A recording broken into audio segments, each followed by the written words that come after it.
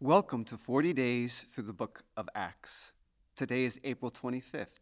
I'm Ron Gonzalez, a counseling pastor at Christ Church. In this chapter, we see how the Lord uses the Apostle Paul to provide leadership and shepherding to the early church. Be encouraged and let him use you today. Acts chapter 20, New International Version. Through Macedonia and Greece. When the uproar had ended, Paul sent for the disciples, and after encouraging them, said goodbye and set out for Macedonia. He traveled through that area, speaking many words of encouragement to the people, and finally arrived in Greece, where he stayed 3 months. Because some Jews had plotted against him just as he was about to sail for Syria, he decided to go back through Macedonia. He was accompanied by Sopater, son of Pyrrhus from Berea, Aristarchus and Secundus from Thessalonica, Gaius from Derbe, Timothy also, and Tychicus and Trophimus from the province of Asia. These men went on ahead and waited for us at Troas. But we sailed from Philippi after the festival of unleavened bread, and 5 days later joined the others at Troas, where we stayed 7 days. Eutychus raised from the dead at Troas. On the first day of the week, we came together to break bread. Paul spoke to the people, and because he intended to leave the next day, kept on talking until midnight. There were many lamps in the upstairs room where we were meeting.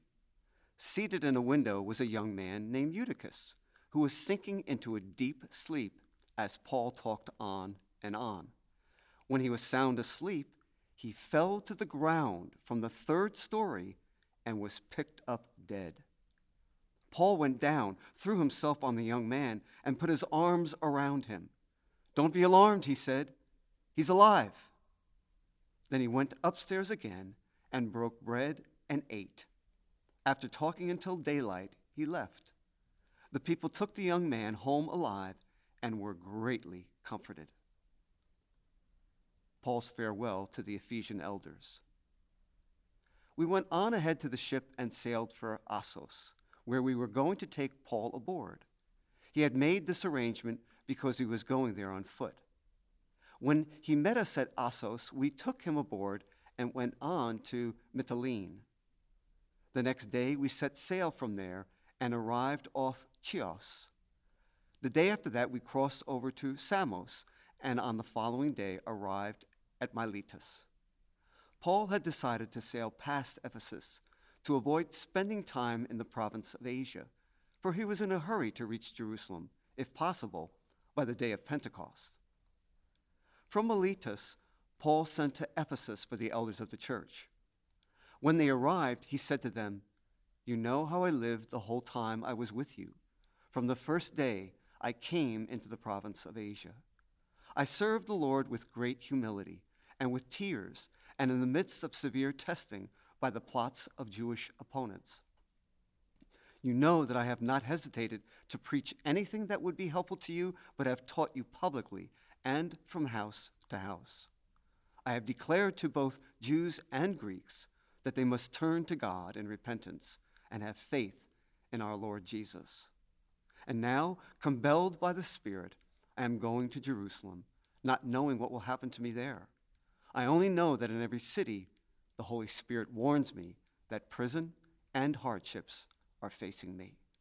However, I consider my life worth nothing to me. My only aim is to finish the race and complete the task the Lord Jesus has given me, the task of testifying to the good news of God's grace. Now I know that none of you among whom I have gone about preaching the kingdom will ever see me again.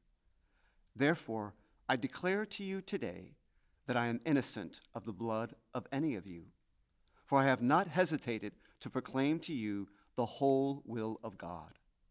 Keep watch over yourselves and all the flock of which the Holy Spirit has made you overseers. Be shepherds of the church of God, which he bought with his own blood. I know that after I leave, savage wolves will come in among you and will not spare the flock. Even from your own number, men will arise and distort the truth in order to draw away disciples after them. So be on your guard. Remember that for 3 years, I never stopped warning each of you night and day with tears. Now I commit you to God and to the word of his grace, which can build you up and give you an inheritance among all those who are sanctified. I have not coveted anyone's silver or gold or clothing. You yourselves know that these hands of mine have supplied my own needs and the needs of my companions. In everything I did, I showed you that by this kind of hard work, we must help the weak, remembering the words the Lord Jesus himself said, "It is more blessed to give than to receive." When Paul had finished speaking, he knelt down with all of them and prayed. They all wept as they embraced him and kissed him. What grieved them most was his statement that they would never see his face again. Then they accompanied him to the ship. One of the best ways to stay connected and support one another during this time of social distancing is by meeting together online. Our virtual small groups are meeting bi-weekly and are open to new members. To join a virtual small group, go to christchurchusa.org/groups. That's christchurchusa.org/groups.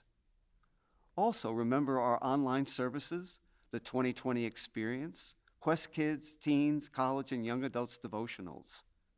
Follow us on social media, Facebook, YouTube, Instagram, and Twitter.